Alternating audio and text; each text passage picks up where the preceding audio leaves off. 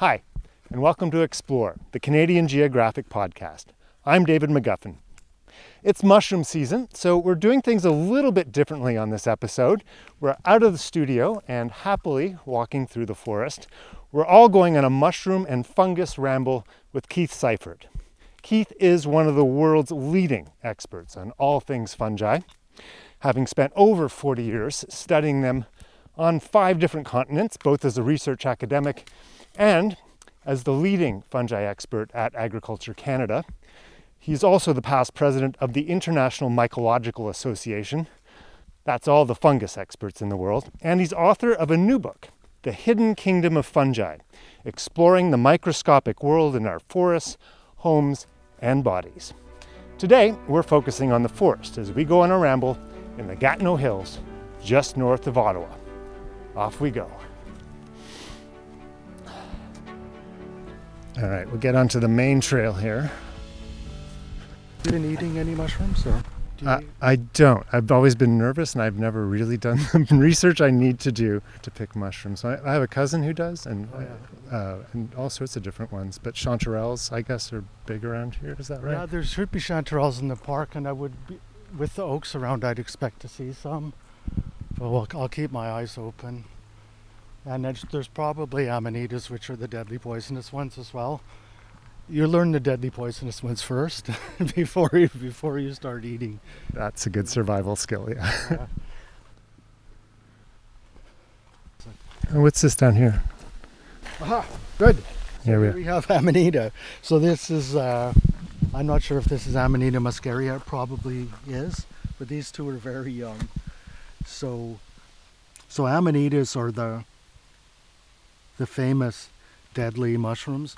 Not all species are deadly, and not all of them are poisonous, but most of them are poisonous to the extent that you really don't want to be eating them. Right. And even the specialists, like there in Europe, in France, there's one called Caesar's mushroom, and that is so delicious that people do eat that one a lot. But that's about the only one. This is probably Amanita muscaria, which is the one. So R. Gordon Wasson wrote some books. I'm thinking The Divine Mushroom of Immortality, but I think that maybe have been about a different one. He's the same guy that brought the whole psychedelic mushroom, hallucinogenic mushroom thing out into the open. But this one makes some metabolites that are not deadly, but still make you feel very unpleasant. But I guess it's also hallucinogenic. So if you're willing to put up with those symptoms, then you can experience the other symptoms. It'll expand out. So these look like an egg, kind of yellow egg with some scales on, and it'll expand out to 6 inches or so, and then you'll have this yellow, kind of egg yellow cap with these paler, sometimes brownish spots on. The same species can be bright red. So the mushroom they always show on the cover of children's books is this one. Mm-hmm. So the Amanita toxins can be they tend to be liver and kidney toxins. And in the white ones, which are called destroying angels, they can kill a person usually within 3 days or a week, and it really doesn't take very much. Like certainly one cap is enough to kill a person, and there's really no cure. If you get immediate attention and you get a lot of support for dialysis and so on, then it's possible to keep a person alive long enough to find a kidney transplant donor sometimes. But it's a very unpleasant thing. And they're so attractive. That's the problem. They're beautiful. They're big. Apparently they taste nice, the survivors tell us. Yeah. But it's really nothing to be played with. And even having touched it now, like, I'm not worried about it absorbing into my skin or through my skin or anything, but I'll want to be washing my hands when we get back down. Wow. Yeah, that'll be our warning mushroom for this episode. It looks beautiful. Don't eat it. So that's incredible, like to the point of having to get a kidney transplant. I mean, that is... Yeah, the toxins are also heat stable, so they don't go away when they're cooked. which is another problem with fungal toxins in general. Quite a few of them stay there when the food is cooked. So it's not like bacterial food poisoning where if you cook it properly or thoroughly, like salmonella, that you don't get the disease. What are those there? I'm not sure. This smells like an agaricus, actually. I don't know. Does that smell like a normal store-bought mushroom to you? It does. It smells very much. So it's like a classic-looking, like white, toadstool mushroom kind of. Some of the agaricuses that grow in forests are poisonous, so I tend to avoid the ones that grow in forests. And so, which ones that are we're in central Canada? Which ones do you enjoy eating that are sort of available and pickable? Well, chanterelles are my favorite. I haven't seen any as we've been walking around. Maybe if there was a part of the park that had more hemlocks, maybe that might. But I know they grow up here. This one is. This one's called a bolete. So you see, it looks like kind of like half a rubber ball or something. Mm-hmm. And it's soft though. It's got pores like the polypores do, but it's soft, so it's nice and fleshy. Oh, look at that. And some of these are quite good. The porcini or chep or whatever. Yeah. Boletus edulis is one of these, and this one is probably edible. I don't know what it is, but some of them, when you push them like that, stain blue, and those ones are supposed to be supposedly poisonous. And if they stain blue, poisonous. Yeah, good to know. So I think this is Suillus probably, but yeah, I've eaten things like that. Again, because they're fairly safe if you know a few basic rules, and if you can beat the slugs and insects to them, which is often a challenge. That one had a healthy looking slug in there chewing away. Yeah, and another is the oyster mushroom. So you can buy cultivated versions in most grocery stores nowadays, and it does grow on the dead maples and elms and things up here, probably oak. It looks a bit different. It really does look much more like an oyster shell than the ones they sell that they cultivate. And it's quite delicious, but we don't find enough to eat very often.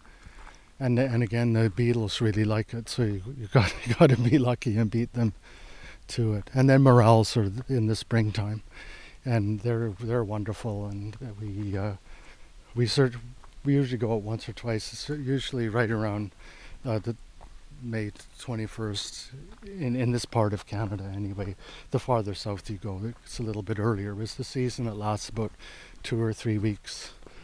And they look kind of like eggs with pits all over them, but they're tan colored. And they have been cultivated, but they have not been commercially successful in that way. I'm not sure why.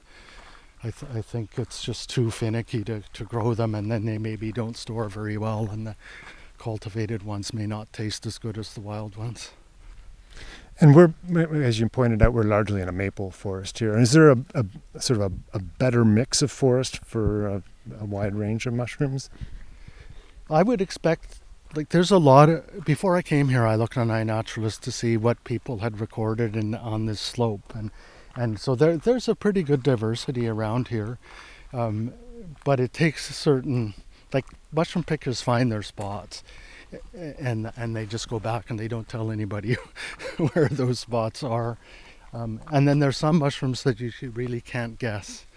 They occur in one place one year, and then the next year, you may not see them for 5 years, and then it's somewhere else. And so, but I find with chanterelles, once you have a spot, you're pretty good. And morels tend to be a little more difficult to predict whether they're going to come back.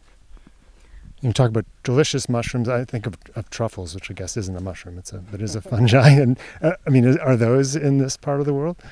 Sure, they're here, and it's one of those because they're underground. So they can be about the size, anywhere between the size of, say, a marble and size of a potato, but they're underground. So people who look for those, they look for places where squirrels have been digging, because the squirrels can smell them.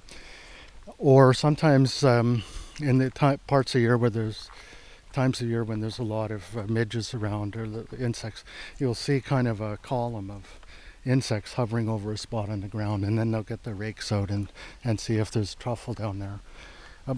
Most of the truffles do have an odor. But the ones that people eat are mostly the ones that are from Italy and France. And I think that's more, it's the tradition more than the actuality that they're that much superior. A lot of the truffles that you can buy nowadays around here come from China, and they're considered inferior because they're not French or Italian truffles. I don't know if you like truffles. It's not my favorite thing, but some people really get obsessed with them. They say they're around oak trees is the famous host, and so you said there's oaks around here, and certainly on the other side of the ridge, down towards over by Luskville. Yeah, Luskville. Up there's a lot of white oaks, and if you wanted to look for truffles, that would probably be the place. Although it's very rocky there, so. But it tends to be, they have sort of successfully cultivated truffles in Europe, cultivated in quotation marks, because it still takes decades. So it's not something you can plant this year and eat this year. But the trees have to be old. They have to be mature trees, and presumably the fungus just takes its time before it starts making the truffles. So this white blob, this one's about an inch across, but this fungus can grow up to 6-7 inches across, a big dome, and it's called Hericium coralloides, which is a mouthful. But this fungus is an edible fungus. I've eaten it. It kind of reminded me of eating erasers we had in school. So not tasty. Some people really like it. I think the ones I had, the time I tried to eat it was probably too old. But interesting. So it's this is a coral fungus, and it looks very much like a white coral. Yeah, it kind of looks like a cauliflower to me. But it has little teeth. You can see that instead of having gills, it has little teeth that come down, and that's where the spores come from. And this one is being used, or another species related this is being used in investigations for new pharmaceutical products. For whatever reason, it's making some interesting chemicals, and it's also being used in beer. There's a company, I think it's a German company, I'm not sure, it might be one in Asia too, that's just adding the flavor, I guess, to beer, and they call it Lion's Head beer. Yeah, interesting. So over here I saw too, on this other dead maple, there's these kind of engravings in the surface of the wood underneath the bark, and so these are made by bark beetles. So bark beetles are they're about half the size of a grain of rice, and they often carry fungal diseases either in their mouths or in pouches on their bodies. Some of them, this probably attacked a dead tree, but some of them do attack dead living trees. So Dutch elm disease was one of those bark beetle transmitted fungal diseases, and many of the diseases that are now affecting the forests in British Columbia, Oregon, are also bark beetle carried diseases, and in that case the beetle is worse than the fungus out in the west right now. It's causing great devastation in the pine forest there. It's kind of where to go. It's another one of these fungi that's used in biotechnology. This one is called turkey tail, or Coriolus termites versicolor is the Latin name. It does look like a turkey tail. Well named. It's very beautiful. All of that pattern of the different colors and rings around the sort of semicircle of the bodies, and then the underneath is. If we looked with a hand lens, we'd see that that's like pores, as if someone's taken a pin and just poked a pattern of pores in the bottom, and those are called polypores. That's a group of fungi, and it's out of those pores that the spores fall.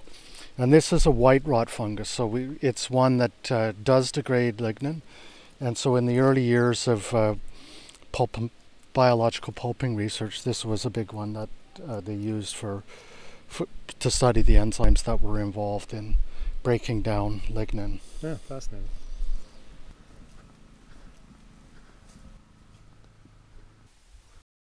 We have a bed of pine needles here, and if there are like pine needles in my yard, yeah. So on these pine needles, you can see the endophytes that were in the green needles up there, and now they've fallen on the ground, and now they're coming out. So on the needles, you can see what looks like a pencil line that's being drawn around the needles. That's called a barrage zone. So when there's two different competing colonies on the same needle, they bump into each other and they build a wall between themselves so that they can sort of wall off their own share of the nutrients there. And then around there's a lot of little black specks on the needles. I don't know, I didn't really see any of the Lophodermiums. They probably are there. They look like an oval, a black oval. Yeah, I see some on this side over here. here. Yeah, and some of them have like a slit. And so that's Lophodermium, and that's a really common endophyte. Probably most of the needles of this tree have it. And they produce toxic compounds that stop insects from eating the needles. So that's the nature of the symbiosis. The tree gives the fungus home, and the fungus protects the tree from being eaten. And then even though we call them evergreens, the conifers drop their needles. I think it's 2 to 3 years with a white pine. So they're not really up there forever. So every spring and sometimes in the fall, you get this dump of needles onto the ground like this, and then the Lophodermium comes out and starts to sporulate because it wants to get back in. So it'll shoot spores off into the air. Amazing. I'm guessing proximity to water, is that good for fungus life, or does that not necessarily? Yeah, well, I mean, they need water, like all living things need water. So they don't need too much water, so that can be an issue. If wood or something gets waterlogged, there's no oxygen or not enough oxygen for the fungi. So it's kind of a happy medium. But in a normal living tree, the outer wood is very wet and the inner wood of the trunk, it's not dead, but it's not really respiring, and so it's drier in the middle.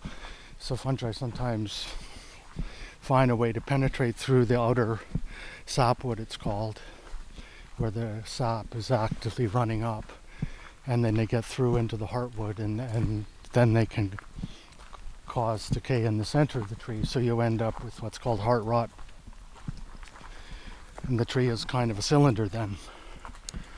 Right. So not great for the tree at that moment. You can see it here. So there's the heartwood. Yeah. So we're looking and this is the sapwood on the outside. And you see all sapwood is wetter, all kinds of fungi growing there. The heartwood is drier, and there's only this thing. Yeah, so we're looking at a cut of a tree here, basically. Yeah, this is cottonwood, I think. I believe so, yeah. Yeah, and so you can see how thick the bark is. You'll have certain fungi in there. You pull it off. No bark beetle tunnels on this one. But there's a ring, as you say, of fungi around the outer side of the cut. And yeah, this head are still very solid. So like this one is kind of, looks like more like a mushroom, but no, it's another polypore. So it's similar to what we saw, the turkey tail. I'm looking at these yellow dots there. So they're they're yellow dots and about 1 millimeter or so across, and that's a group of fungi they're called the ascomycetes. So they're actually the biggest group of fungi. There's, I think, about 100,000 known species of them now, and some of them make these kind of cup-shaped bodies. They can get up to be, not this particular species, but some of them can get up to be several centimeters. If you know morels, it's a distant relative of morels, but it's that group of fungi. Yeah, beautiful color, like orangey, and yeah. Yeah, they are. I don't know. I think as a person, I'm attracted to small things, so I look at things like that and I automatically think they're pretty because they have a nice color and there's something about the texture and everything. But once I became 45 and had to start wearing glasses, it was much more difficult for me to find them, but that's the way it goes. It is the way it goes. I'm really interested too, just in your talking about the underground workings of the fungi in the forest, and just about how it's an active sort of communication form amongst the trees and stuff like that. What you're talking about is mycorrhizal networks. So mycorrhizal means fungus root, derived from Greek. And so most plants have mycorrhizae associated with their roots.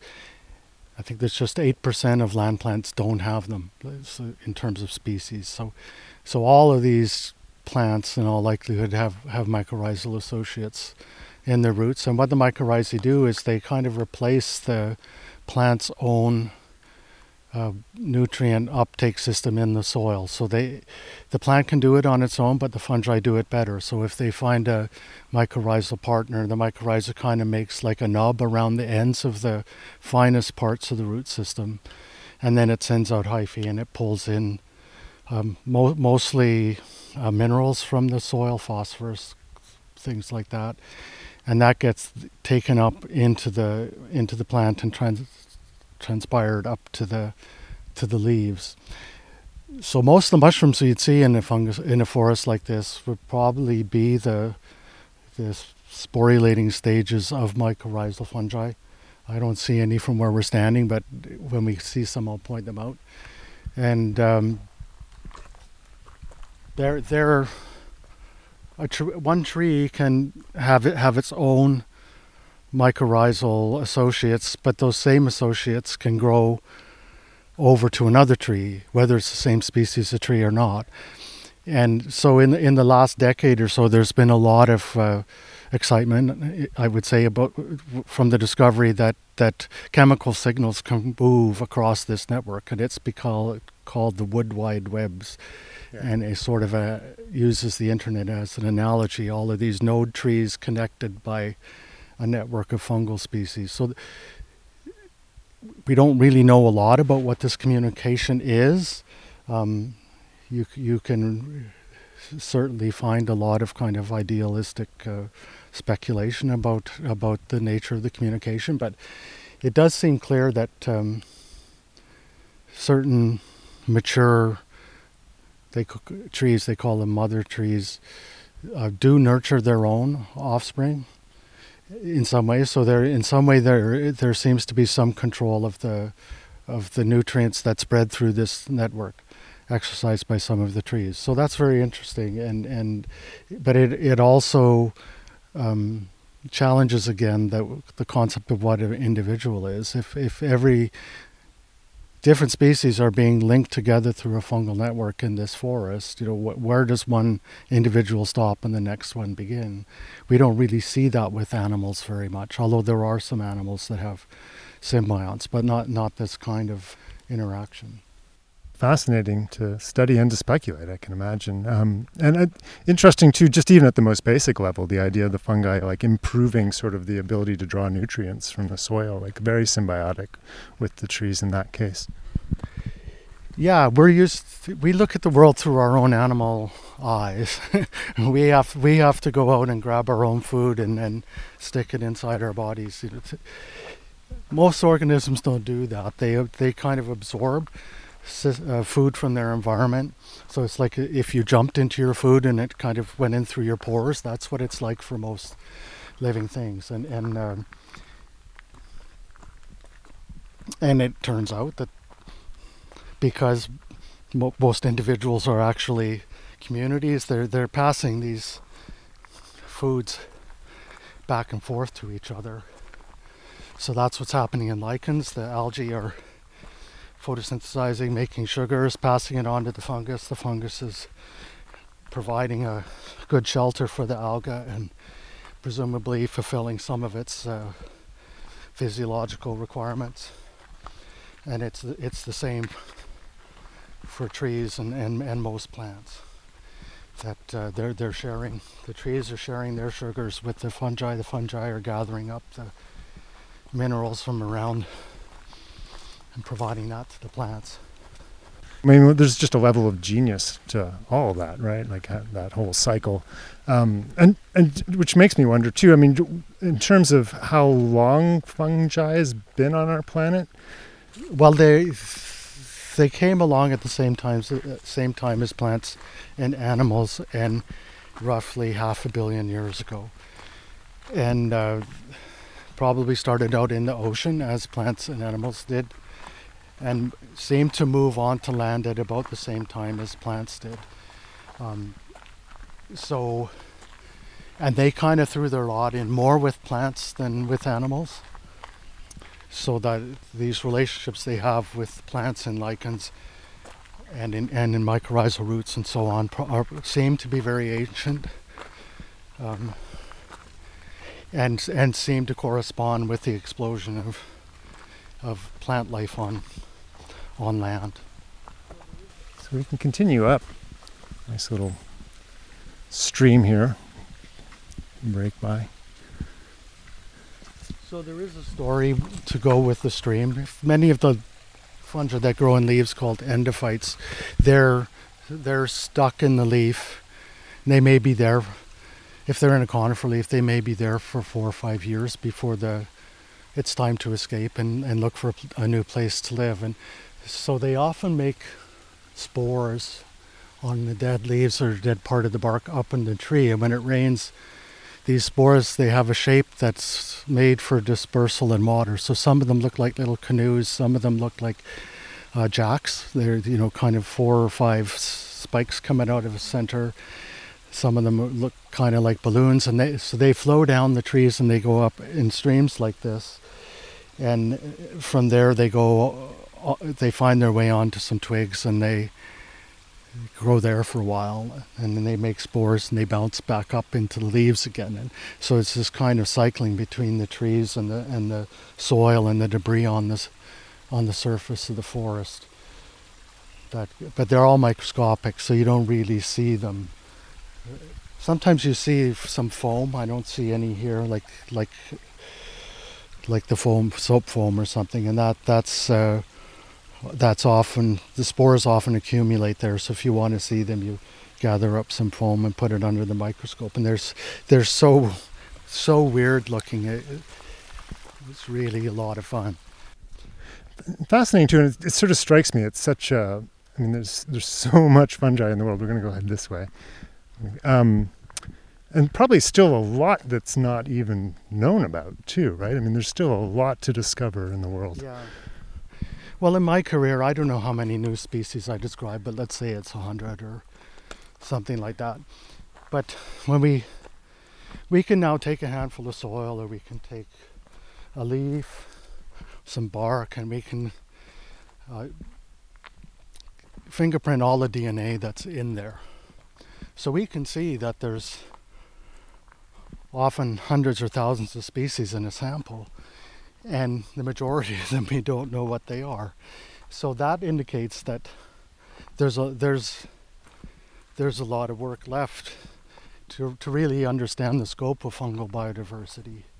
And they do tend to be very useful organisms. And the book is kind of about the relationship between humans and fungi, and how fungi use humans and how humans use fungi. So I think it's not just an academic exercise, unraveling this biodiversity. It has the potential to be very important for managing our world. And again, it's both in a positive and negative way.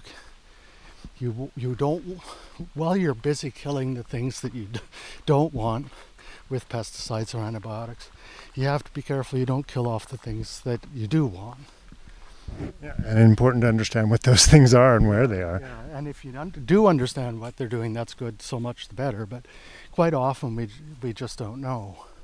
So I could go up to one of these fallen logs that's been sitting there for 5 years, and I could probably spend a career looking at the fungi on that log, and I wouldn't know what any of them do. Like, just cataloging would take a career, and that's pretty sobering. I mean, it's exciting, but because what's important in the end is what they do, good or bad, or somewhere in the middle.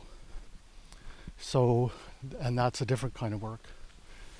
It's an incredible world you live in, or we all live in, I guess.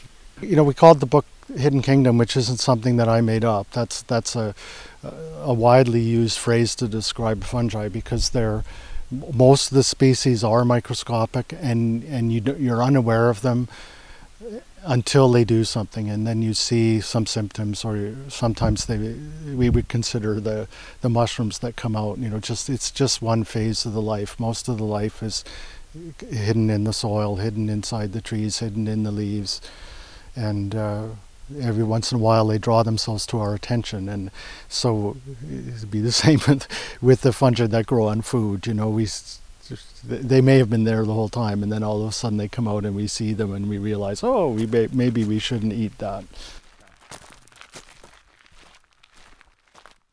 Keith, thanks so much. We're just back out of the forest now on the driveway of my place. And so remind us again the name of the book. It's called The Hidden Kingdom of Fungi, and it's published by Greystone Books. It's at the moment quite widely available in local bookstores and, of course, on Amazon and online sites like that. Wherever you get your books. Well, listen, thank you so much. You've illuminated the forest for me. Well, I hope so. Absolutely, in ways I never would have. You're not afraid, right? Not afraid, no. More fascinated than ever, if anything. So thank you so much for coming on the Explore podcast. You're welcome. It's been a pleasure. And thanks to all of you for joining us on this mushroom ramble with Keith in the Gatineau Hills. As ever, if you enjoyed it, please be sure to give us a rating and review wherever you listen. It helps us to reach a wider audience. And don't forget to subscribe so you don't miss future episodes. And a reminder that the Royal Canadian Geographical Society is holding its annual Fellows Dinner in person this year, the first one since the pandemic began, which is very exciting. It's November 16th at the Canadian War Museum in Ottawa. Tickets are available online at rcgs.org. There'll also be an online auction at that site too as we get closer to the big day. So be sure to check that out. And until next time, when we'll explore again, I'm David McGuffin. I think right now we're enjoying very much looking back at the Earth, and it's just a fantastic experience, and I just can't wait to get back and start telling people. We left Simpson about June 10th with the Fur Brigade, consisting of a number of yacht boats, each manned by 10 voyageurs. For us Inuit, it means that Inuit oral history is very strong. And we flew low over every inch of the country that could be. We were hoping that he would fire at us. I guess